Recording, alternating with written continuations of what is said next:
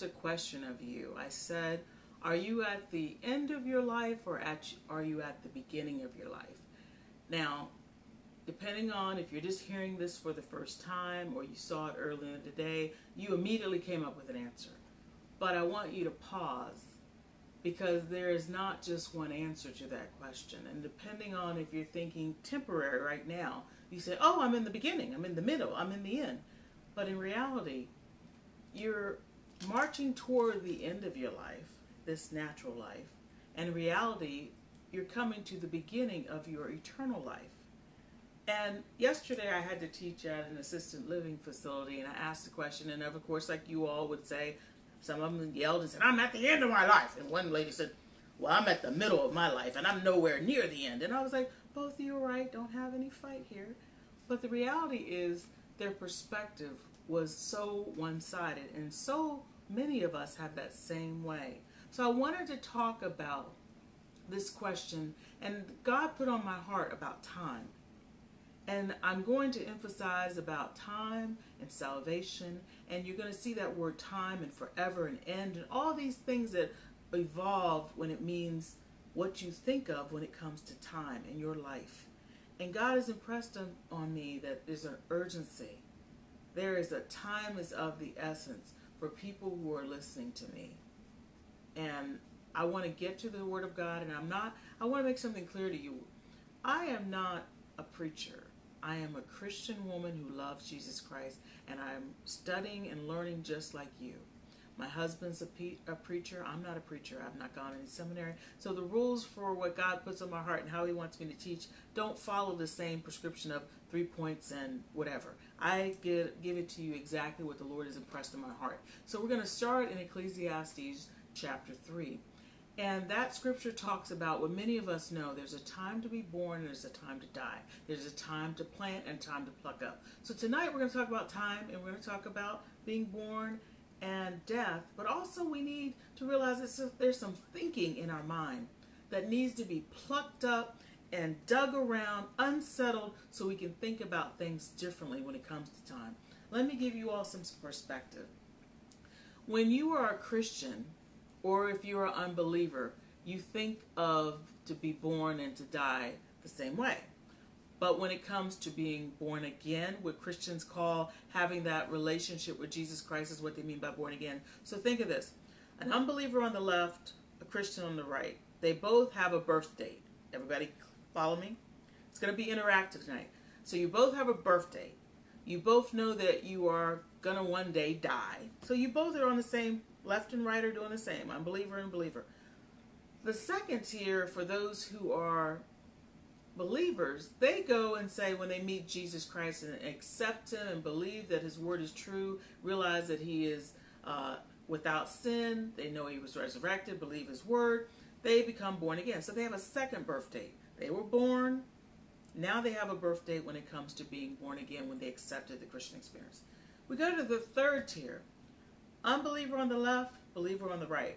Both of you, after you have taken your last breath, will go into eternity, where there is no end of time. There's no measurement of time. There's no, hey, this first year, second year, 1,000 years. It's forever and ever and ever and ever and ever, and time without end. The unbeliever who rejects Jesus Christ, doesn't want anything to do with God, doesn't believe in God, whatever they've decided, they're going to an eternity without God in hell. Lake of fire, endless, endless, endless. The believer is going into eternity with God in heaven to be in fellowship with God. He's in the book of life, as Revelations 20 talks about. So time, when it comes to the natural time, the unbeliever sees it one way and the believer sees it another way. They think of it, hey, this is life, do what I'm going to do, hang loose, have a good time. Well, I want you to see something, because in the Bible, when we talk tonight, you're going to see time things discussed, but you're also going to see forever discussed. And when you start to see forever, it always talks about the things of God, God or heaven, because heaven doesn't have an end. We may have a new heaven and a new earth, but heaven and God is eternity. He is forever and ever and ever. So I want you to think of that. So I want you to drop down, since you're already in Ecclesiastes chapter 3, look at verse 14, because I've read this before, but I want you to hear it in the view of, are you at the end of your life, transitioning to your start-finish line, going to be with God or separated from God? It says in verse 14, I know that whatever God does, it shall be forever. I'm going to use my little valley talk. Forever. Forever. Eternity. Keep on going. Never stopping. Nothing can be added to it and nothing taken from it. God does it that men should fear before him. And when he says fear, reverence. God is the only know-it-all in your life that tries and does everything that he can to share who he is, who his son is, what his kingdom is, what forever and eternity will be like with him for those who seek his son and receive his son. He's done everything for this test. He says there's a test, life and death. And he tells you the answer to the test. Choose life. And you say, whose life? What's life? What's that about? What's that about? I'm pretending like you don't know anything. He says, choose life. What's life? Jesus Christ. I am the way. I'm pointing you to the way. The truth. I'm telling you the truth. And the life. No man comes to the Father except through the Son. So when we started Milkshake Monday, the whole premise was talk at a way that regular folks could understand it. I'm not trying to make big words. I'm not trying to make small words. I'm breaking it down. So, okay, what do we got going on in today? Go to Psalms 119, the book of Psalms in 119, verse 33. I want you to hear the word because the word is going to be profound to you tonight. It says, teach me, O Lord, the way of your statutes, and I shall keep it to the end. To the end of what? This natural life. Because in that new eternal life, I'm going to see it. I'm going to live it. God's truth is forever and ever and ever. We just learned about it in Ecclesiastes 3:14. But you shall keep it to the end of this natural life to start to be in the eternal life. Well, look what it says. Give me understanding. If you don't get what's going on with it when it comes to Christianity, Jesus Christ, it's not about religion, it's about relationship. It says, give me understanding and I shall keep your law. That's what all of us who love Jesus, and I'm going to tell you, why don't we have this? But before I get there, I want you to see in book 89 of Psalm, it says, and the heavens will praise your wonders, O Lord. Your faithfulness also in the assembly of the saints. The assembly of the saints. You have saints that assemble Sundays, Wednesdays, Fridays, all the time here on natural. But in heaven, there's an assembly. It says, verse 6, for who in the heavens can be compared to the Lord? Nobody. But yet we have this ego trip going on in 2019 and forward because we think we're so big and bad. We send rockets up and they come down together and land on pad. We got cars that we can go in reverse and we see the camera. We got clones here. We can do this. We can have this. But we think, not that we compare to God, we think we're better than God. Whatever God says, we got a better plan. God says, remember the Sabbath day, I'm going to go wash my car. I'm going to sleep. I'm going to kick it. I'm going to have my good time. That's my time. Verse 6 says, who among the sons of the mighty can be likened to the Lord? But here's the question I asked Rev. I said, Rev, look at this verse. It says, God is greatly to be feared. But we can't get people that want to even read his word. They can't come to Sunday school, Bible class. They can't come to church to learn of God. They get too busy. And look what else is going on in verse 7. And to be held in reverence by all those around him. Now in the heavens, you heard about Reverend Watts' teaching about Revelation, so is Reverend Helm, all of them talking about what's happening in heaven. But here, the time we got, we playing games. We saying church is silly and stupid and boring, and I just don't want to be bothered with it because that's not my thing. That's a white man's religion. I just don't want it. Let's let's move on to Matthew.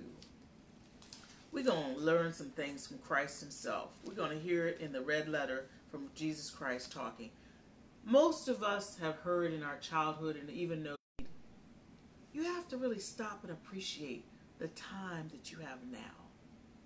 Because God is saying, I know everything you need. And the thing you have to understand is that you need to know who my son is before you take your last breath and come to the end of this natural life. Because when you start eternity, there's no do-overs. There's no do-overs on this natural life. So he knows what you have need of before you ask. But the thing that we ask about, Lord, are things that are temporary. And God, in Jesus Christ, teaches things about temporary, but he teaches things about big picture. He talks about time now, and he talks about time future for the eternity.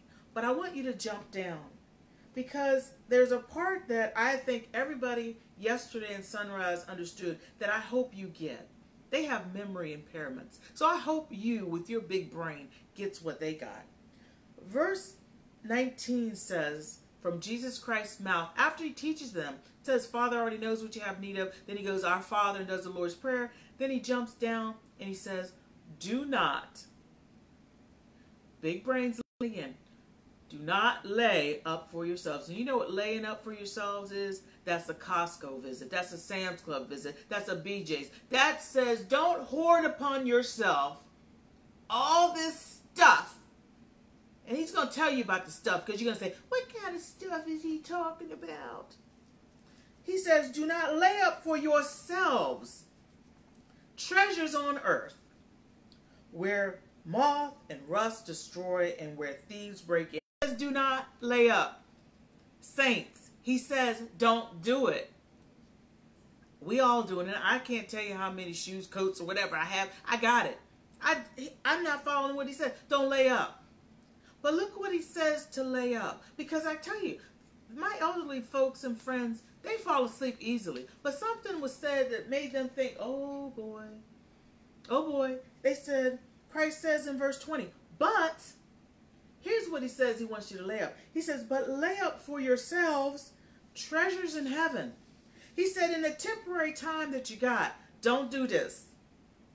Don't do this. But he said, for that start line for the eternity, this is what I want you to lay up. He says, lay up for yourselves treasures in heaven, where neither moth nor rust destroys and where thieves do not break in and steal. Now, here's what they understand that you don't understand. When you go to Sunrise, any retirement home, you get to be 90, 80, whatever, and you got money in the bank, you got houses and stuff, and all of a sudden they say, Mama's sick, Daddy's sick, they can't take care of themselves. They go into a small little cubby, and the cubby only has 5, 6 shirts, 3 or 4 shoes that fit, wheelchair walker, a lot of medication, somebody watching over you, and they're stuck there. And yeah, you'll come and visit a little bit here and there and everywhere, but they're stuck there.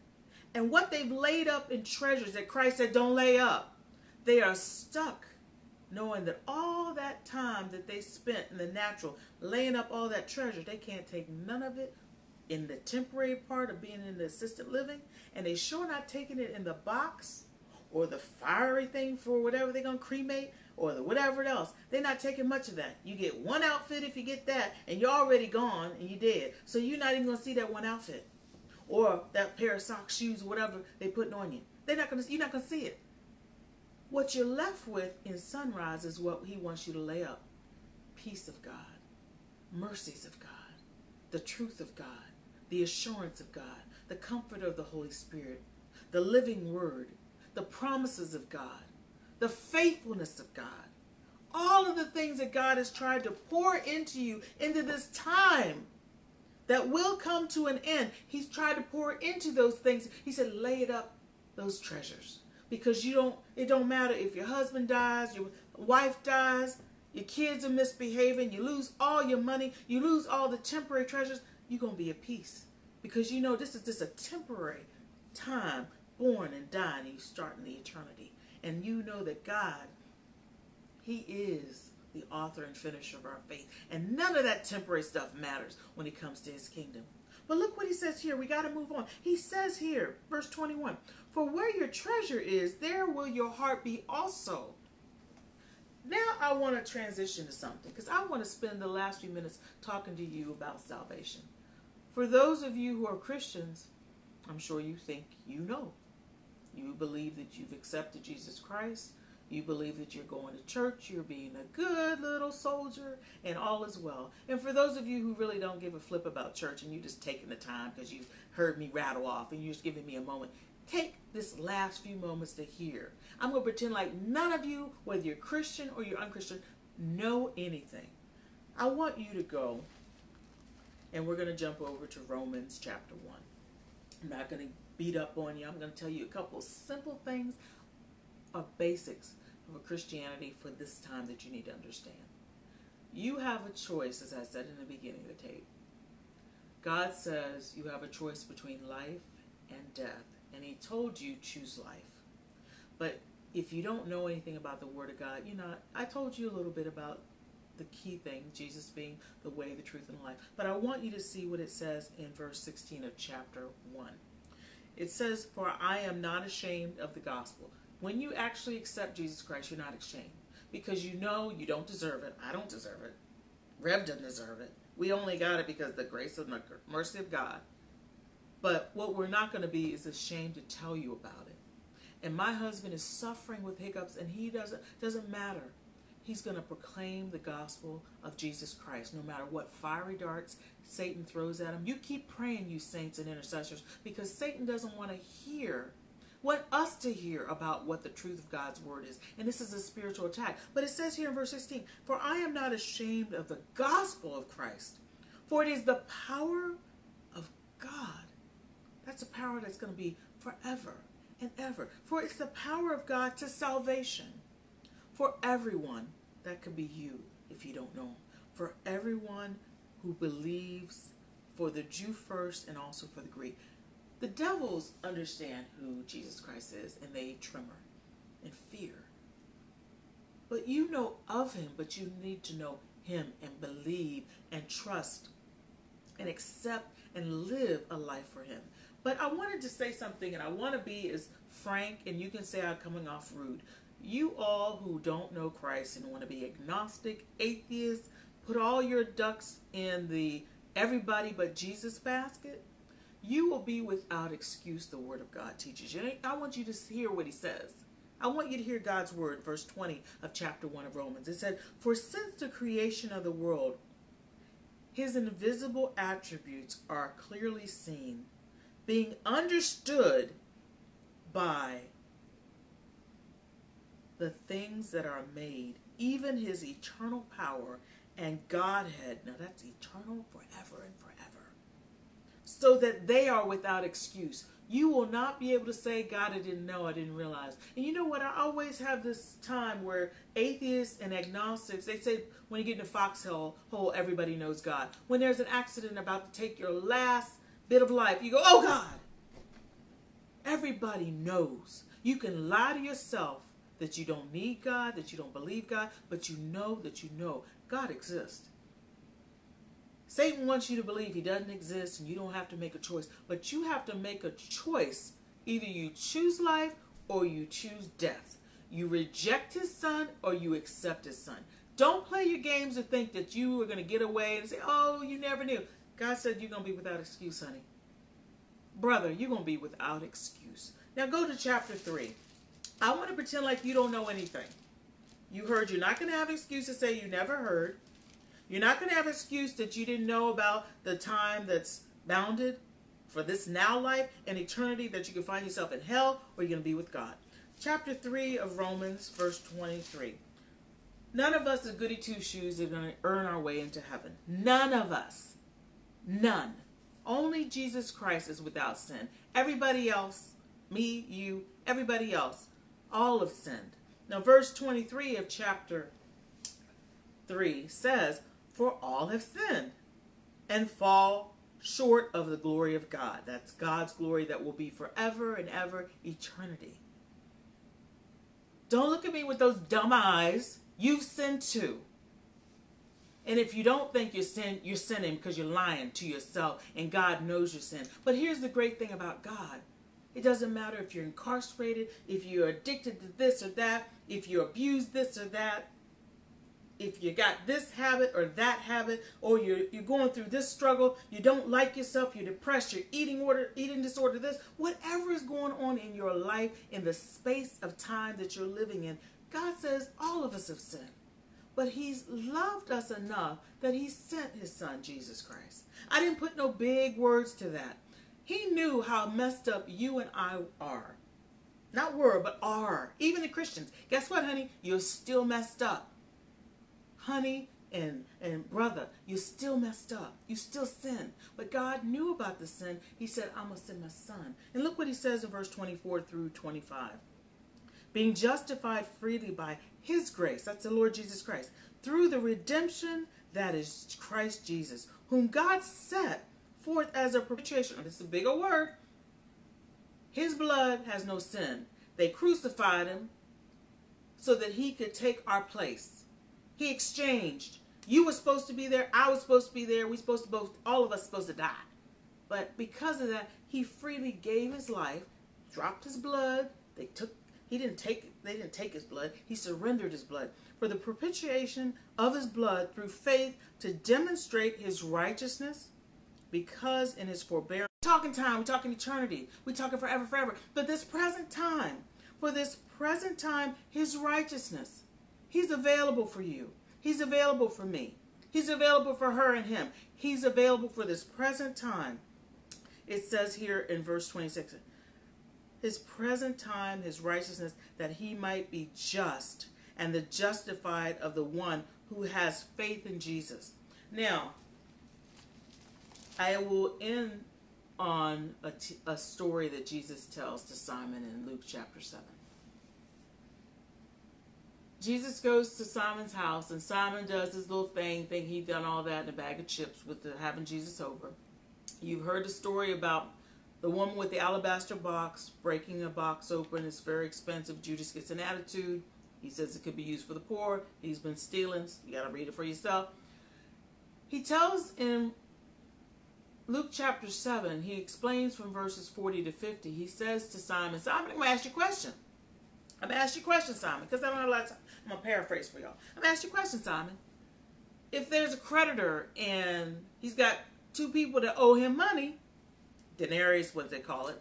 One owes him 500 denarii, and the other owes him 50. And he forgives the debt. You don't have to pay 500, you don't have to pay 50. He asked Simon, who do you think who will love him more? Of the debtors, who do you think is going to love him more? And Simon says, I guess it's going to be the guy at 500 who he forgave more. And Christ then transitions from talking to him to say, this woman has been crying at my feet, weeping, hasn't ceased crying and wiping my feet with this fragrant oil that I smelled. It's going to be a memorial to her forever. Forever, not time, forever. Because she realizes that she has been forgiven of sin. And I think there are many of us who get twisted when we've been in the house of God for a while as Christians, that we're all so sedity and we're so of the Lord and praise the Lord, and God has just been such a blessing to me, and first giving honor to God, my Father said, and we forget that Christ wiped away all of our sins. And they weren't 50. And they weren't 500. They were a lot. Keep on going. But we are at this part where we think we're like the Pharisees. And when we see people that reject Christ, we don't realize the urgency and necessity that we need to start talking to them in real talk, in real understanding and humbleness, to know that we all were like them. We are still like them, but we're saved. We realize that God gave us a free gift of eternal salvation, and we want to share that. But when you only want to talk about, can you come visit my church for Friends and Family Day, for Usher Day, for this day, you're missing the point of talking to him, talking to her about the gospel of Jesus Christ. That time is passing us by. The children are being murdered in the streets. The adults are dying. The cancers, the hypertension, the strokes, all of this stuff is taking people out. Do you think it's by accident that Satan is getting busy? Do you think it's by accident that time is getting faster? Do you think it's by accident that we have all this information in the internet? Do you think it's by accident that we have a lawlessness? Read the Bible. He's told you the know-it-all of God, all-knowing, is telling you most of everything of what he wants us to understand in this Bible. He's not saying don't read it. He says read it. He says you need it because Satan is going to try to beat your posterior. And if you go without knowing him, there is a finish line to this natural earth that will find you in hell. And look what it says from verse 49 to 50. After Jesus said what he says, I'm going to jump back to 47. He talks to her and he talks to you. He says, therefore I say to you, her sins, which are many, like us, are forgiven, for she loved much. But to whom little is forgiven, the same loves little. Then he said to her, your sins are forgiven. And those who sat at the table with him began to say to themselves, who is this who even forgives sins? I want you to remember that it's Christ. It's Christ. He's there to forgive your sins.